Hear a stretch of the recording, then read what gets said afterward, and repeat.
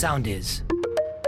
Easy Breakfast Best Of. Λοιπόν, άκου τώρα. Ακολουθώ να σου έχω πει έναν λογαριασμό στο Instagram που έχει πάρα πολύ ωραίες ειδήσεις. Και διάβασα μια είδηση που μου άρεσε πάρα πολύ, ρε παιδί μου, γιατί δείχνει ότι μερικές φορές δεν είμαστε αυτό που μας φοράνε οι άλλοι. Μπορούμε, άμα προσπαθήσουμε και άμα βάλουμε ένα στόχο, να τα καταφέρουμε. Ωραία. Σε πάω λοιπόν στο Τέξας, στην Αμερική, όπου 18 χρόνια πριν η Αουρόρα Σκάι γεννήθηκε στις φυλακές από τη μαμά της. Μετά την πήραν από τις φυλακές και την ανέλαβε ο μπαμπάκας της, ο οποίος ήταν, μάλιστα δεν είχαν παντρευτεί κιόλας στο ζευγάρι. Την ανέλαβε λοιπόν και μαζί με την κοινότητα, τέλος πάντων, τη βοηθήσανε. Της είπαν ότι φτωχοί άνθρωποι, καταλαβαίνεις. Τέλος πάντων, αποφύτησε τρίτη από το σχολείο της και πήρε full υποτροφία για το Harvard, όπου θα σπουδάσει νομική. Μπράβο. Φανταστικό. Μπράβο. Θέλω να πω, ένα κορίτσι που προφανώς οι πιθανότητες το δίνουν ενάντια, με ένα οικογενειακό περιβάλλον. Προφανώς που δεν ήταν καλά τα πράγματα, γιατί η μαμά μπήκε φυλακή, γεννήθηκε το κοριτσάκι εκεί και μετά το ανέλαβε ο μπαμπάς του, και όμως πήγε ενάντια σε όλα αυτές τις πεποιθήσεις και σε όλες αυτές τις. Και τις πραγματικές δυσκολίες. Δεν είναι μόνο θέμα πεποιθήσεων. Φυσικά και τις αντικειμενικές δυσκολίες. Ακριβώς, που. Είναι θέμα πραγματικότητας. Και τα κατάφερε. Οπότε πολλές φορές το μόνο που χρειάζεται είναι να είμαστε πολύ στοχοπροσιλωμένοι. Προφανώς με πάρα πολλή δουλειά η κοπέλα και πολλή προσπάθεια. Έτσι. Βεβαίως, μπράβο, βεβαίως. Aurora Sky. Μπράβο και σε σένα που φέρνεις που και πω, αρκετά μάλλον συχνά, όχι που και πω, έτσι, τέτοιες ωραίες ειδήσεις.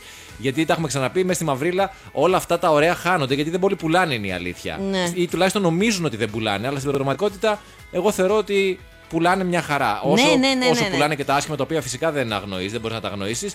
Αλλά ας μην είμαστε και γεμάτοι μαύρη μαυρίλα. Ας πούμε, που και που να πετάμε και μια τέτοιου είδους πινελιά. Όχι, αυτή τη βδομάδα πρέπει να λέμε μόνο ευχάριστα, να προετοιμάσουμε το έδαφος για την Κυριακή. Την Κυριακή, κυρίες και κύριοι. Εντάξει, δεν είναι όμως. Όλος ο κόσμος δεν περιστρέφεται γύρω από την Κυριακή. Η αλήθεια είναι, ναι, είχαμε και τους γάμους εκεί πέρα του Πάνου Μουζουράκη, είχαμε και της Άννας Πρέλεβιτς. Και του Πέτρου Συρίγου. Και του Πέτρου Συρίγου, του δικού μας, που παντρεύτηκε εκεί πέρα και βάφτισε ταυτόχρονα. Δεν μας κάλεσε. Αν μη εγώ τον κάλεσα, όχι. Είδες, κάπως ανταλλακτικά πάνε αυτά. Ναι, αλλά εγώ κάνω κλειστό γάμο. Ο Πέτρος είδα κάνει πολύ ανοιχτό γάμο. Γιατί δεν με κάλεσε? Εσύ γιατί κάνεις κλειστό γάμο, αφού κάλεσες εμένα, δεν είναι και τόσο κλειστός. Δηλαδή θέλω να πω, για να καλείς εμένα δεν είναι και τόσο κλειστός. Λόγω κόστους και απόστασης. Απλά τα πράγματα είναι μερικές φορές πολύ πιο ουσιαστικά από αυτό που νομίζουμε. Εσύ νόμιζες τώρα, επειδή έκανες μία φορά σούξου μουξου και έβγαλες το θείο βρέφος, ότι έτσι θα δώσουμε το κορίτσι μας? Όχι. Αυτή τη στιγμή, όχι. Κυρίσω γκονγκ την έναρξη αυτής της στήλης καθημερινά μέχρι και την Παρασκευή 9 παρά 20 Wedding Challenge. Διότι θα έχω 5 challenges για σένα, βεβαίως, και αν πετύχεις θα στη δώσουμε. Αν δεν πετύχεις, θα βρούμε έναν άλλον. Φαντάζομαι τα δικά σου προσόντα. Το 500 μπορούμε να βρούμε εκεί έξω. Λοιπόν, κάθε μέρα λοιπόν έχουμε για σένα κάτι που θα πρέπει να το προσπεράσεις και να βγεις νικητής. Σαν άλλος υπότης. Κατάλαβες? Ένας υπότης για τη Δεσποινούλα. Ναι. Λοιπόν, σήμερα, επειδή λοιπόν είναι η εναρκτήρια μέρα που ξεκινάμε τις εκπομπές μας εδώ στη Ρόδο, έχουμε ένα ερωτηματολόγιο για να δούμε. Μας ήρθες εδώ πέρα που μας ήρθε σόγαμπρος. Ξέρεις τίποτα για το νησί της Ρόδου? Σου έχω 5 ερωτήσεις λοιπόν. Θα πρέπει πλειοψηφικά να βρεις τις 3 από τις 5. Δεν έχει ιδέα, παιδιά. Ήδη έχει στραβώσει. Δείξει, κορίτσι μου, και το παιδί το στραβωμένο. Πραγματικά δεν έχω ιδέα. Και θα ξαναπώ ότι ξέρετε ότι δεν μου αρέσουν οι εκπλήξεις. Ναι. Ότι είμαι αντιδραστικός. Ναι, αυτά όλα. Εντάξει, τώρα για το ερωτηματολόγιο δεν θα σηκωθώ να φύγω. Αλλά αν ξεκινάμε με ερωτηματολόγιο, την Πέμπτη τι θα γίνει? Για πες μας. Λοιπόν, πάμε λοιπόν. 5 ερωτήσεις, πρέπει να βρεις τουλάχιστον τις 3 από τις 5. Η Ρόδος είναι γνωστή ως νησί των υποτών.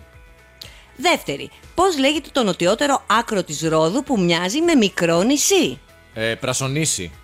Η μεσαιωνική πόλη της Ρόδου αναγνωρίστηκε ως μνημείο παγκόσμιας κληρονομιάς της UNESCO. Ναι, αυτό το. Πότε? Το 1000. Τι είναι, ακριβή χρονολογία, η οποία είναι πολύ σημαντική χρονολογία για σένα. Αυτή η χρονολογία. Το 1975. Γιατί είναι το 1975? Γιατί τότε γεννήθηκα. Ποιος αρχαίος θεός ήταν προστάτης της Ρόδου? Ο Απόλλωνας. Πολύ ωραία. Και πώς ονομάζεται το αεροδρόμιο της Ρόδου? Διαγόρας. Έχω πει σίγουρα 4 σωστά. Έχεις πει 3 στα 5. Ποιο έχασα? Θα σου πω. Πραγματικά η Ρόδος είναι γνωστή ως νησί των υποτών, διότι οι Ιωαννίτες υπότες εγκαταστάθηκαν στο νησί της Ρόδου, όπου και παρέμειναν για διάστημα 217 ετών. Ναι. Πρασονήσι είναι το σημείο συνάντησης δύο θαλασσών Μεσογείου και του Αιγαίου, το νοτιότερο άκρο της Ρόδου. Η χρονιά που αναγνωρίστηκε ως μνημείο παγκόσμιας κληρονομιάς της UNESCO η μεσαιωνική πόλη της Ρόδου είναι το 1988. Είναι που γεννήθηκε, ναι, κατάλαβα. Ποια? Η Δέσποινα. Η Δέσποινα. Άρα είναι πιο σημαντική η χρονολογία. Ναι, αλλά για μένα είναι η δική μου χρονολογία, συγγνώμη. Και ναι. βέβαια ο αρχαίος ναι. θεός που ήταν μπροστά της Ρόδου είναι ο θεός Ήλιος.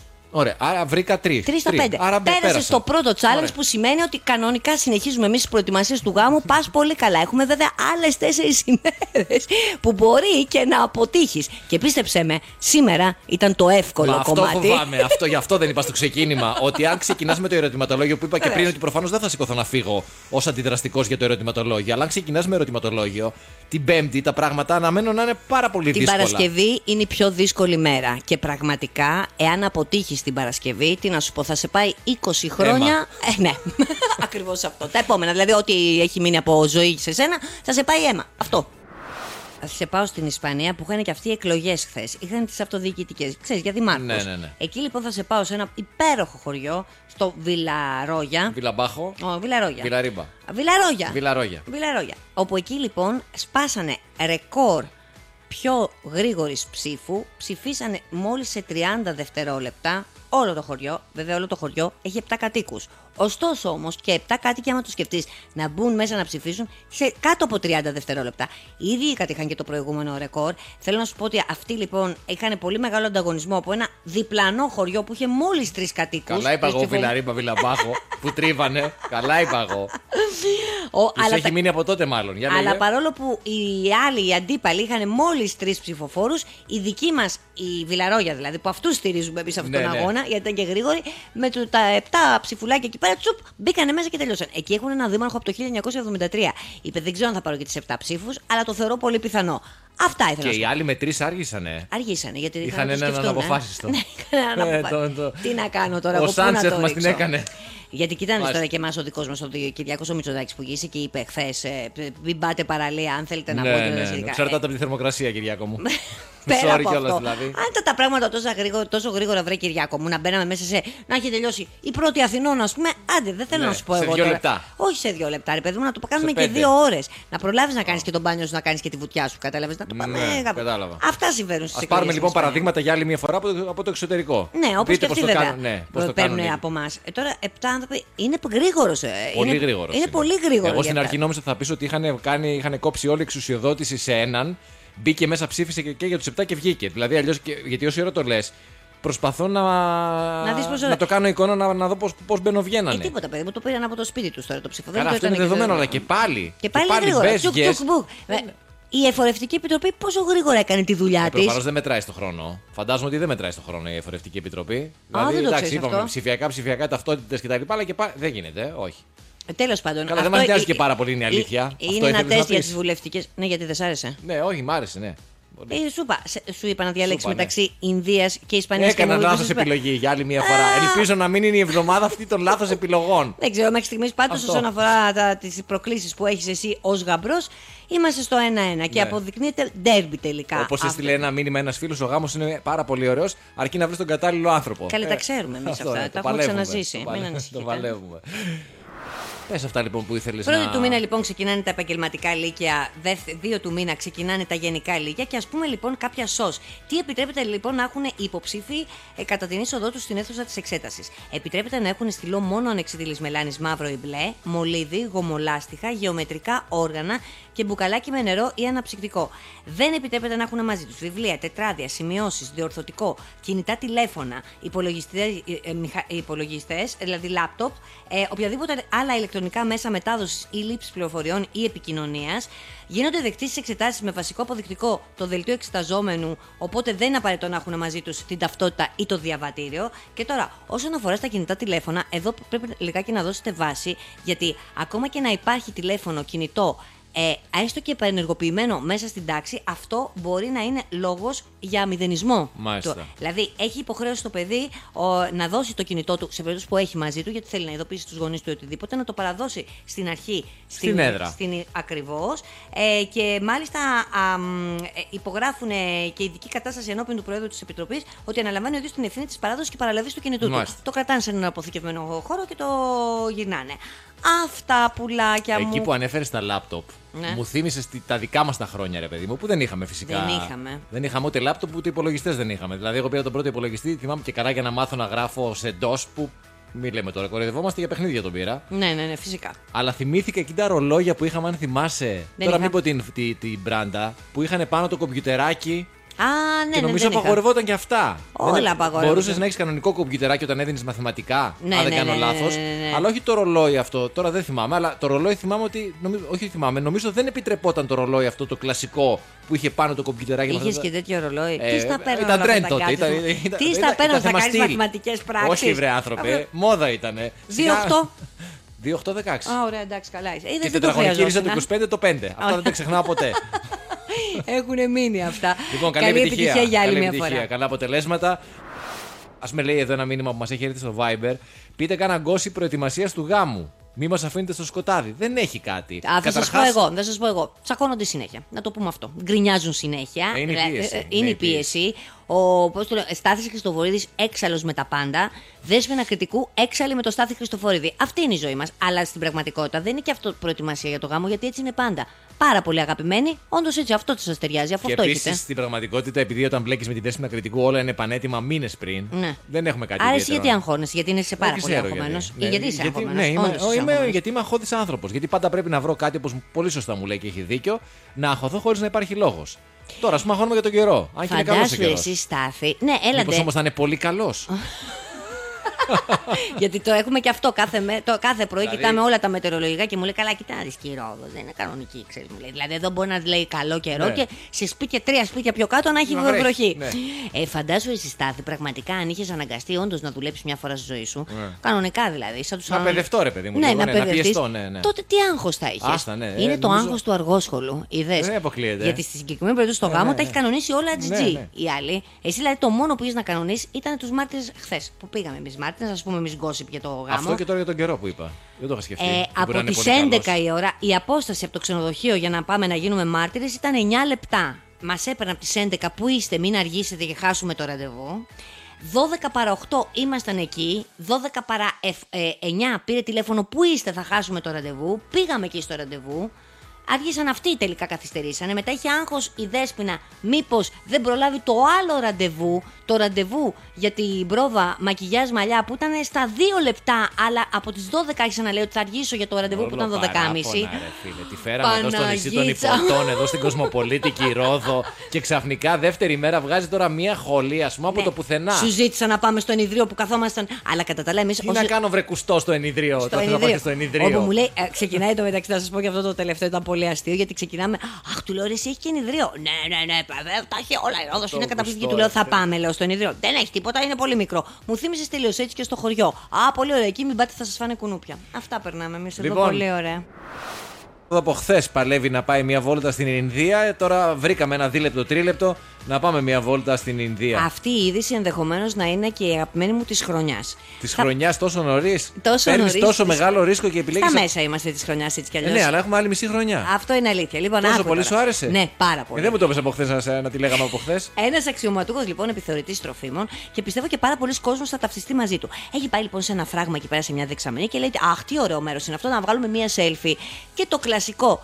Την πιο ακατάλληλη στιγμή σου πέφτει το κινητό μέσα στη δεξαμενή και το χάνεις. Αμάν! Καταστροφή!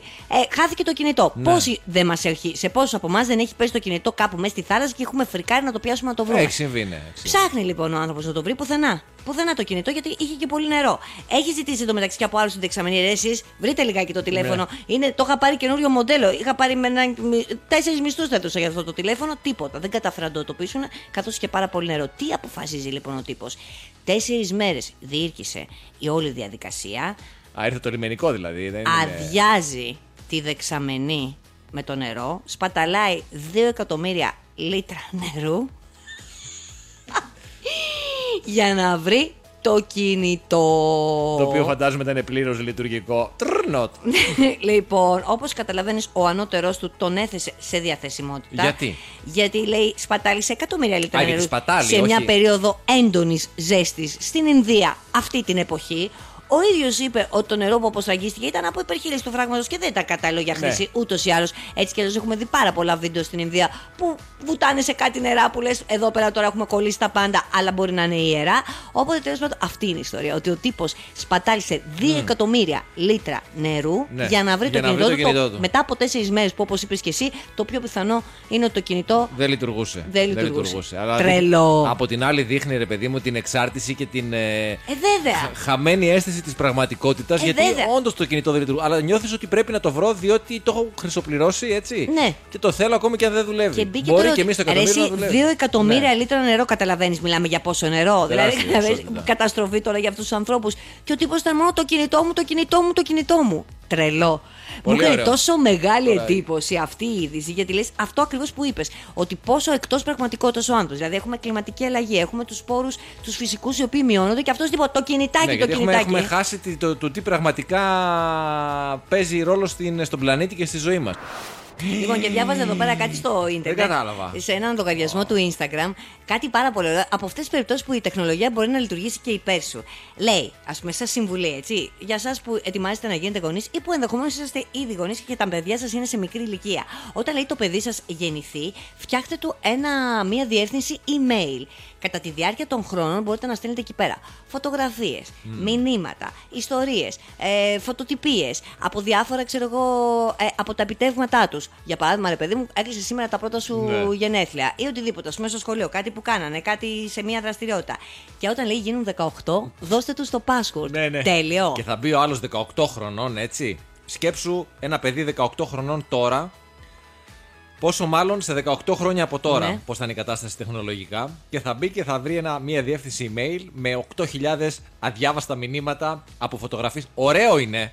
Το να τα έχεις κάπου συγκεντρωμένα, ναι, για σένα. Γιατί είσαι γαϊδούρη. Είσαι γαϊδούρη και έχεις αυτή τη σχέση με τους γονείς σου. Εγώ πιστεύω ότι αν ένας άνθρωπος 18 χρονών αντί μαζί με το αυτοκίνητο που θα τις πάρεις, τις είχες και αυτό, θα ήταν πολύ ωραίο. Γιατί θα δει πράγματα που δεν είχε ξαναδεί. Ωραία. Θα δει πράγματα πώς ήταν μωρό. Θα δει τους γονείς της όταν ήταν νέοι. Που δεν θα έχει πολύ μεγάλη διαφορά εσύ, βέβαια, με το όταν θα είναι 18 χρονών. Είπα ότι είναι μια πάρα πολύ ωραία ιδέα. Να συγκεντρώσεις κυρίως για σένα, να έχεις εσύ να μπεις και να τα βλέπεις. Για το παιδί, ξαναλέω, το οποίο θα ζει σε μια εποχή τεχνολογικά προηγμένη στα 18 χρόνια από τώρα. Ναι. Να μπει και να δει 8.000 αδιάβαστα email. Όταν θα προχωράει, λέω ότι μπορεί να μην του αρέσει και πάρα πολύ. Όταν θα προχωράει καταρχάς η τεχνολογία, ταυτόχρονα θα το εμπλουτίσεις εσύ. Και επίσης, όταν θα έχει φύγει ο γονέας σου, γιατί μιλάμε τώρα και σε ένα κοινό που πάνω κάτω είναι στην ίδια ηλικία με εμάς, που πολλοί έχουν χάσει τους γονείς τους, αυτό θα είναι ό,τι πιο ωραίο σαν δώρο που μπορεί να έχει. Ναι, είπα ότι είναι πάρα πολύ ωραίο. Και επειδή δεν θα έχεις λεφτά ούτως ή άλλως για να τις πάρεις αυτοκίνητο, κάνε αυτό με το mail. Τελείως, έχω άλλη άποψη. Δεν θα έχεις λεφτά να τις πάρεις αυτοκίνητο για την αποφύτιση της από το σχολείο.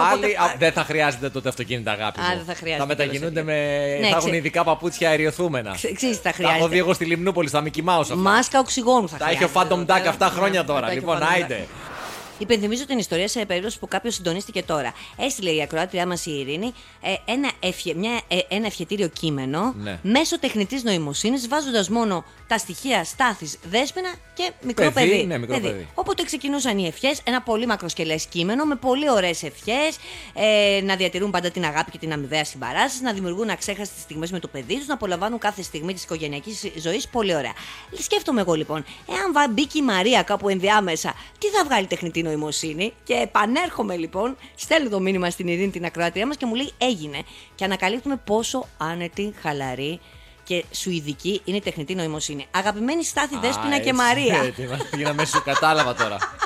Στάθη, Δέσποινα και Μαρία. Σας εύχομαι από καρδιάς να ζήσετε μια ζωή γεμάτη αγάπη, ευτυχία και αρμονία. Ας είναι ο γάμος σας η αφετηρία για ένα μοναδικό ταξίδι γεμάτο ανακαλύψεις και εμπειρίες. Γιατί το έχει πιάσει η νοημοσύνη ότι τώρα αυτοί οι τρεις είναι πολύ προχώ. Δεν γίναμε Σουηδία, εδώ γίναμε Γιούτα, Μορμόνοι. Πρόσεξε όμως.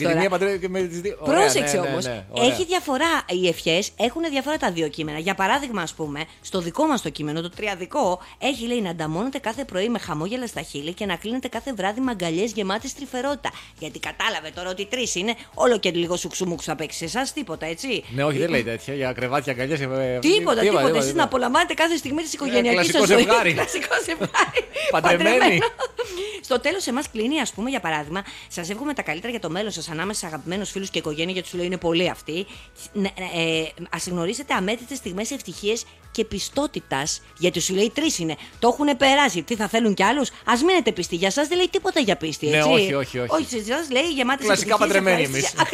Μπορεί να παίξει και κανένα έτσι παράνομο, αλλά δεν το λέμε. Εμείς όμως οι 3 πρέπει να είμαστε πιστοί και να σεβόμαστε ο ένας τον άλλον. Λέει και σε εμάς. Έχουμε δυνατούς δεσμούς εμείς οι 3. Σε εσάς δεν λέει τίποτα για σεβασμό. Εμείς λέει σεβασμό. Για παράδειγμα, π.χ. Δευτέρα Τετάρτη είναι η μέρα της Δέσποινας. Εγώ πρέπει να το σεβαστώ αυτό το πράγμα. Κατάλαβα, ως Μαρία και να μην πω Δευτέρα Τετάρτη θέλω το Στάθη. Ναι, να πω Τρίτη Πέμπτη είναι η μέρα μου με το Στάθη. Ναι. Είδες τέχνη την νοήμωση. Λοιπόν, πάρα πολύ αστείο. Εν τω μεταξύ μπαίνεις τώρα σε ένα τρυπάκι τέτοιο, έτσι. Δηλαδή, αν την είχαμε μπροστά μας, θα βάζαμε τώρα. Στάθης, Δέσποινα, Μαρία, ξέρω εγώ. Και... Πίτερ Γιαμαρέλος. Ναι, Ηρακλής. Διάφορα. Ηρακλής ομάδα, ναι. Πίτα γύρος και σουβλάκια και κοκορέτσι. Μα γι' αυτό σου λέω ότι δεν πρέπει να μάθω εγώ αυτό το κουμπί πώς πατιέται, γιατί έχω τελειώσει. Τελειώσαμε. Και τώρα θέλω να μου πεις αυτό το που θα μπορούσε να είναι εύκολη ερώτηση. Ακριβώς. Που είπες για τους 3. Ένα quiz λοιπόν γρήφο που θα μπορούσε κάλλιστα να είναι εύκολη ερώτηση. Τι έχουν κοινό 3 στους 10 Έλληνες? Και για να σε βοηθήσω λιγάκι, γιατί είναι πολύ γενικό, σύμφωνα με την έκθεση Ταμείου Εγγύησης Καταθέσεων. Χρέη. Εγγύησης καταθέσεων. Μηδενικό λογαριασμό. Μόλις λοιπόν 3 στους 10 έχουν πάνω από 1.000 ευρώ στην τράπεζα. 3 στους 10 μόνο 1.000 ευρώ στην τράπεζα. Μάλιστα. Το 72,5% δεν έχουν ούτε 1.000 ευρώ. Ουσιαστικά λοιπόν, σύμφωνα με το Ταμείο Εγγύησης Καταθέσεων, είναι η κίνηση που γίνεται μέσω της μισθοδοσίας ή μέσω της σύνταξης. Από την άλλη πλευρά το 0. Άρα μπαίνει-βγαίνει. Μπαίνει-βγαίνει, ακριβώς. Μα γι' αυτό λέει ότι έχουν πάνω από 1.000 ευρώ, δηλαδή του τύπου έχουν βγάλει, ας πούμε, και κάτι στην άκρη για να πάνε διακοπές ή δεν ξέρω και εγώ τι. Το 0,7% των Ελλήνων. Το 0,7% των Ελλήνων έχει πάνω από 100.000 ευρώ. Που εντάξει, 100.000 ευρώ είναι ένα πολύ μεγάλο ποσό. Τουλάχιστον εμάς μας φαντάζει πολύ. Και είναι αλλά σκέψου τώρα ότι το 0,7% στην ουσία μιλάμε για 60 με 70.000 άτομα, που οι οποίοι διαχειρίζονται, ελέγχουν πάνω από 75 με 80 δισεκατομμύρια ευρώ σε ένα σύνολο καταθέσεων 190 δισεκατομμυρίων ευρώ. Αυτό τώρα βγήκαν εδώ πέρα και τα είπαν στην ΕΡΤ. Τώρα όλα τα υπόλοιπα. Ανάπτυξη, πέφτει ο πληθωρισμός και όλα αυτά. Κατ' εμέ, Μπενάκης, Βγενάκης. Άλλα λόγια να αγαπιόμαστε. Πραγματικότητα είναι πραγματικότητα.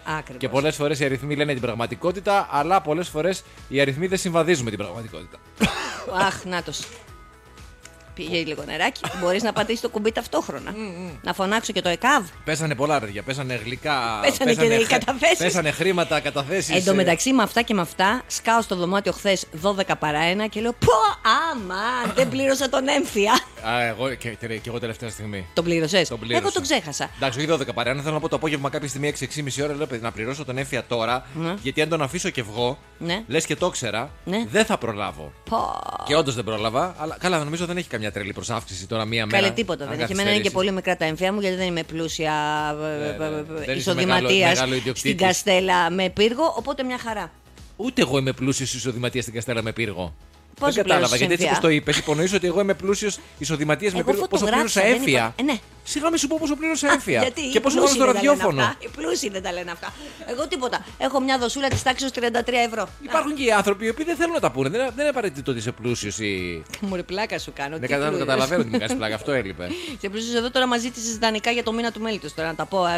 Τι να ξέρω. Εντάξει, πλάκα έκανα κι εγώ γι' αυτό, αλλά θα μπορούσε όμως. Θα μπορούσε. Κοίταξε, δεν είναι κάτι το οποίο, ας πούμε, πραγματικά. Γιατί όχι. Γιατί όχι. Γιατί να μην το πληρώσουμε και εμείς το μήνα του μέλητος, αντί να σας κάνουμε ένα. Και μετά να σας τα επιστρέψω σιγά σιγά όπως συνηθίζω με τις υποχρεώσεις μου. Ακριβώς αυτό. Πότε έρχεται ο πατέρας σου να δούμε πόσο είναι το χρέος εκεί? Αύριο. Και έχουμε να κάνουμε μια μεγάλη συζήτηση.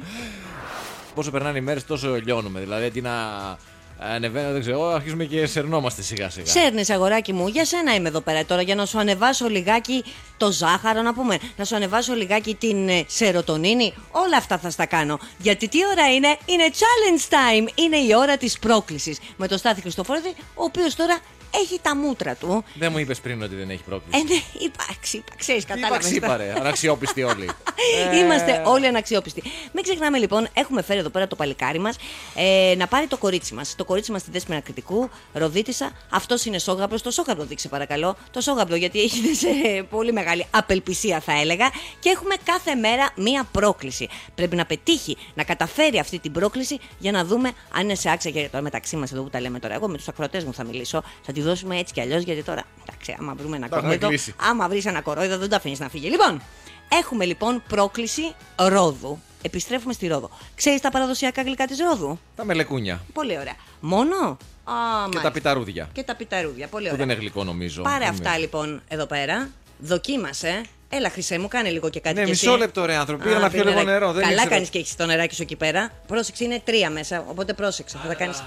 Είναι blind challenge. Ναι, είναι blind challenge. Fear factor. Είναι blind challenge, αλλά με ανοιχτά τα μάτια. Δοκίμασε λοιπόν, θα δοκιμάσεις ένα-ένα. Έχουμε 3 παραδοσιακά γλυκά της Ρόδου και θα μας πεις ποια είναι αυτά τα γλυκά, κυρίες και κύριοι. Αυτό είναι μελεκούνι. Αυτό είναι μελεκούνι. Πολύ ωραία. Έτσι λέει τουλάχιστον ο γαμπρός. Πάμε στο επόμενο. Για να δω. Αυτό, μάλιστα. Είναι ένα μακρόστινο πραγματάκι, θα λέγαμε. Κάτι μου θυμίζει αυτό τώρα εμένα. Έχει ζάχαρη άχνη. Αυτό δεν είναι άξιο ανάμνησης. Εσένα μου θύμισε. Για να πάμε λοιπόν αυτό. Αυτό τι μπορεί να είναι άραγε? Δεν του άρεσε και καθόλου. Μοιάζει με λουκούμι και δεν τρώω λουκούμι. Ένα βήμα πριν τα κυρώσω όλα. Δεν του αρέσει καθόλου. Πιες λιγάκι νεράκι να καθαρίσει τη γεύση σου, γιατί έχουμε και το τρίτο γλυκό. Έχεις κάποια ιδέα τι μπορεί να είναι αυτό το γλυκό που δεν σου άρεσε? Να πούμε ότι φαντάζομαι θα ανέβει και βίντεο άμα τα κινητά στα social media. Πολύ ωραίο λοιπόν. Τώρα αλλάζει γνώμη, του άρεσε πάρα πολύ. Πώς λέγεται αυτό το γλυκό? Αυτό πώς λέγεται το γλυκό? Ροδακίνη. Ροδακίνη. Πάρα πολύ ωραίο. Και πάμε και για το τελευταίο. Όχι, δεν του αρέσει ούτε αυτό. Αυτό το. Κάπως του άρεσε στον παππού. Κάτι με καρύδι είναι αυτό. Αυτό με καρύδι, ναι. Okay. Ροδοκάριδο. Ροδοκάριδο, πάρα πολύ ωραίο. Καταπληκτικό. Λοιπόν, είχαμε το μελεκούνι, το πρώτο που κατάφερες να βρεις. Το παραδοσιακό γλύκισμα της Ρόδου που προσφέρεται σαν κέρασμα στις χαρές, στους αραβώνες, γάμους και βαφτίσεις. Ναι, θα πάρετε κι εσείς. Ναι. Έχουμε δηλαδή φροντίσει. Έχει και αυτοκόλλητο πάνω, δέσποινα να στάθεις. Πολύ ωραίο. Έχει ενταχθεί στο Εθνικό Ευρετήριο Άειλης Πολιτιστικής Κληρονομιάς της Ελλάδας, να ξέρεις, το μελεκούνι. Και επίσης, φυσικά εδώ πέρα στη Ρόδο με τους αργόσχολους, στις 27 Σεπτεμβρίου του 2010 μπήκανε στο ρεκόρ Guinness με ένα τεράστιο μελεκούνι που έφτασε τα 30 μέτρα μήκος. Όπως στη Βόρεια Ελλάδα που κάνουμε μεγάλες μπουγάτσες και τέτοια. Ακριβώς. Σε μια εκδήλωση που έλαβε χώρα την ημέρα τουρισμού που γιορτάζεται στη Ρόδο. Καταλαβαίνετε λοιπόν, η μεγαλύτερη μπουγάτσα κτλ. Στη Θεσσαλονίκη, το μεγαλύτερο μελεκούνι στη Ρόδο. Ταιριάξαν οι αργόσχολοι. Λοιπόν, ωραία. Αυτό το δεύτερο που δεν σου άρεσε καθόλου είναι το μοσχοπούγκι Ρόδο. Μοσχοπούγκι έχουμε, μου είπαν ότι έχουμε μοσχοπούγκια. Φυσικά. Έχουμε ετοιμάσει την ώρα που θα ετοιμάζεται η νύφη και ο γαμπρός. Πέθανε, αυτό ήταν. Την ώρα που ετοιμάζεται η νύφη, μάλλον, γιατί γαμπρό μπορεί και να μην έχουμε. Ναι, μοσχοπούγκια, αυτό είναι το μοσχοπούγκι. Μάλιστα. Αυτό λοιπόν, πρόσεξε να δεις. Μέχρι σήμερα παίρνουν δώρο οι νύφες στην πεθερά τους όταν αραβωνιάζονται, όταν είναι κάποια γιορτή ή την Πρωτομαγιά. Και άμα είναι αλλεργικές. Και είναι βέβαια από τα παραδοσιακά γλυκά του χωριού, το οποίο λέει επίσης προσφέρουν στους γάμους, βαφτίσια και τις γιορτές. Και το τρίτο, το τελευταίο. Τι είπες, έχουμε πληρώσει? Αχλαδάκι. Αχλαδάκι λέγεται αυτό. Αχλαδάκι, ναι, γιατί το βρήκε. Χθες μου είπαν ότι είναι έτοιμα τα μελεκούνια, τα μοσχοπούγκια και τα αχλαδάκια. Εγώ ξέρεις τώρα. Ναι, λέω τα κλασικό Στάθης Χριστοφορίδης με τα σκονάκια μπόρεσε και βρήκε τη λύση. Το αμυγδαλωτό λοιπόν αχλαδάκι, παραδοσιακό γλύκισμα της Ρόδου, θεωρείται ως ο κουραμπιές των Χριστουγέννων, αλλά υπήρχε πάντοτε, λέει, στα σπίτια των οικοκυρών του νησιού και ήταν το κέρας μάλλον των εποχών. Ωραία. Δηλαδή, συγγνώμη να κάνω μια ερώτηση. Η τούρτα και αυτά θα είναι τα γλυκά? Όχι, ρε. Πάρε που ήρθαμε, ρε που ήρθαμε. Η τούρτα, νόμιζα είπες ότι αν η τούρτα θα είναι από αυτά τα γλυκά. Όχι, αν είναι αυτά τα γλυκά. Ναι, και την τούρτα. Τι θέλεις να έχεις, αγάπη? Για πες μου. Να φέρω τον μπαρλιάρο να σου κάνει γκανάσο. Τι θέλεις, πες μου. Τον Άκη Πεντρετζίκη, τον μπαρλιάρο, κάποιον. Ο Πεντρετζίκης να κάνει μπέργκερ και ο μπαρλιάρος να κάνει γλυκά, ας πούμε. Ναι. Τέλος πάντων, πάτα το κουμπί. Να φέρω και τον Ιωαννίδη να κάνει ένα ριζότο. Δεν με νοιάζει τι θα φέρεις. Ξέρω τώρα θα πορευθώ με αυτά που έχω. Δεν πάρουμε ένα τοστάκι μετά από το ξενοδοχείο. Φεύγουμε από την Ρόδο και όλα πάνε καλά. Ο καιρός από ό,τι φαίνεται θα είναι καλός στην Κυριακή. Δεν έχει γίνει καμία στραβή. Πιστεύω δεν ανησυχούσε κανείς. Δεν έχει χαθεί κανένα νηφικό. Θέλω να πω ότι τα δικά μου τα άγχη αυτή τη στιγμή όλα είναι αντιμετωπίσιμα. Δεν έχει γίνει κάτι στραβό το οποίο θα με αγχώσει. Εκτός από αυτή την είδηση που διάβασα. Τι διάβασες, έχει να κάνει με το γάμο μας? Δεν έχει να κάνει με το γάμο μας. Έχει να κάνει με το χόμπι μου. Ποιο είναι το χόμπι σου? Το καθισιό. Και μετά νούμερο 2 το τένις. Το ξύσιμο δεν το βάλες μέσα ή το βάζεις μέσα το με το καθισιό? Το καθισιό. Είναι στην ομπρέλα του καθισιού. Είναι 2 σε 1, γιατί είσαι και πολύ σχηδής. Είναι το καθισιό, έχει πολλές γραμμές ακριβώς. Ήρθε ο Ναδάλ στην Ελλάδα. Ήρθε ο Ραφα Ναδάλ να δει την μοναδική ακαδημία που υπάρχει στην Ευρώπη με το όνομά του. Και μάλιστα που στο ίδιο μου το σπίτι εντός έδρας στη Σάντι Χαλκιδική δεν έχει. Ναι. Γιατί έχω πάει εγώ εκεί. Δηλαδή έχω παρκάρει δίπλα, όχι έχω πάει να αθληθώ. Ναι. Είναι σε ένα ξενοδοχείο. Κάθεσαι εκεί δίπλα και είπες, θα κάτσω εδώ και θα ξυστώ αντί να το κάνω αυτό στο σπίτι μου. Ακριβώς. Ωραίο. Και μετά λέω, εδώ είναι και η Ακαδημία του Ναδάλ. Δίπλα πάρκαρα. Έχει ένα πολύ ωραίο beach bar. Ήρθε λέει ο Ναδάλ λοιπόν και κρίμα, ρε παιδί μου. Είναι κρίμα πραγματικά να λείπω εγώ. Ναι, να αλλάξουμε 2 μπάλες. Μα είσαι 10 μέρες το χρόνο στη Χαλκιδική. Δηλαδή θέλω να πω, δεν το λες ότι οι πιθανότητες ήταν υπέρ σου. Ναι, αλλά τώρα είμαι ακόμη πιο μακριά. Δηλαδή, αν ήμουν στην Αθήνα. Ναι, θα έπαιρνε ένα αεροπλάνο. Ένα αεροπλάνο, ένα αυτοκίνητο. Θα το χρέωνες. Φυσικά θα το χρέωνα, αλλά αυτό είναι μια άλλη υπόθεση. Ναι. Θα αλλάζαμε 2 μπάλες, θα κάναμε 2 σερβίς, θα κάναμε ένα forehand, ένα volley, ένα backhand. Να διατηρηθούμε και οι 2 σε μια. Γιατί και εγώ τώρα αυτή τη βδομάδα που είμαι εδώ, ας πούμε. Η φόρμα μου αρχίζει και ευθύνη, ναι. Γι' αυτό ήρθε ο Ναδάλ αυτή την εποχή. Είχε μάθει για το γάμο. Μέντες, σου λέει θα λείπει αυτός. Είχε μάθει για το γάμο. Σου λέει, θα έρθει τώρα ο Στάθης εδώ πέρα, θα υδρώσουμε στο τερέν, γιατί προφανώς άμα παίξουμε έναν αγώνα. Θα τον τρέξω. Ναι, ακριβώς. Οπότε μην τον βγάλω μετά, ρε παιδί μου, γιατί θα κουραστεί και αυτός, άσχετα που θα με νικήσει. Ο Στάθης, ο Χριστοφορίδης, ναι. Είπε ο Ναδάλ. Άσχετα που θα με νικήσει. Θα υδρώσει κι αυτός. Μην βγει εκτός φόρμας και μετά δεν μπορεί να ανταπεξέλθει το μήνα του μέλη του. Οπότε θα το κάνω την περίοδο του γάμου για να μην με πετύχει. Ναι. Κατάλαβες. Κατάλαβα. Εντάξει, το πιάσες. Αυτό μπορώ να το δεχτώ. Το δέχτηκες κιόλας. Θέλω επίσης να επισημάνω ότι συνεχώς αναφέρεσαι στο μήνα του μέλιτος. Ναι. Δηλαδή δεν ξέρω οι προσδοκίες οι δικές σου ή αν μεταφέρεις προσδοκίες άλλου. Το βου. Το βου, ωραία. Το έχουμε συζητήσει. Ωραία. Θα σου μιλήσω λοιπόν σαν φίλη. Η κακομοίρα το περιμένει. Πώς και πώς. Ωραία. Σαν φίλη μου τώρα θα σου μιλήσω, έτσι. Σε παρακαλώ, πήγαινε μίλα τη και κόψτε στον αέρα. Δεν γίνεται. Καταρχάς, θα πάτε εξωτερικό έτσι. Γιατί πάτε εξωτερικό, γιατί το παιδί είναι συνέχεια. Για να μην ακουγόμαστε. Και αυτό να μην ακουγόσαστε κιόλας σχετικά να μην φτάσει η Ελλάδα, αλλά κυρίως γιατί θα είστε συνέχεια έξω, που σημαίνει το παιδάκι 7 η ώρα, γεια σας, το αποχαιρετάτε. Όταν κοιμάται η γάτα, τι κάνουν τα ποντίκια, χορεύουν Στάθη. Και όταν κοιμάται το παιδάκι, εμείς θα ετοιμάζουμε το άλλο το παιδάκι. Ακριβώς, το αδερφάκι. Γιατί το λέει και το τραγούδι, κολυμπάει ο κροκόδιλος, που λέει το τραγούδι το παιδικό, και από πίσω κολυμπάει το παιδάκι ο μικρός Γιαννάκης. Έτσι λέει. Τι σχέση έχει αυτό το τραγούδι? Το τραγούδι. Ο κροκόδιλος ποιος είναι τώρα? Είναι ένα παιδικό τραγούδι, ξέρουν όσοι ξέρουν. Όχι, άλλο λέω. Στη δική μας την περίπτωση ποιος είναι ο κροκόδιλος? Ότι έρχεται ο μικρός Γιαννάκης. Όχι, ο κροκόδιλος είναι ο κροκόδιλος. Λατρεύουμε, μας αρέσει ο κροκόδιλος. Ο ζώο. Από πίσω κολυμπάει ο μικρός Γιαννάκης. Έρχεται, θέλω να πω, ο μικρός Γιαννάκης. Αυτό. Ετοιμάζεται ο μικρός Γιαννάκης. Ναι, αλλά έχει και έναν κροκόδιλο. Ο κροκόδιλος ποιος είναι? Το κροκόδιλο. Ο κροκόδιλος είναι το καρτούζι. Τι θα μάθουν αυτά τα παιδιά. Ταρμά, όλα, πελτές. Ήρθε το αδερφάκι σου και ένας κροκόδιλος. Τον κροκόδιλο. Easy Breakfast με τη Μαρία και τον Στάθη. Καθημερινά 6.30 με 10 στον Easy 97.2. Ακολουθήστε μας στο Soundees, στο Spotify, στο Apple Podcasts και στο Google Podcasts.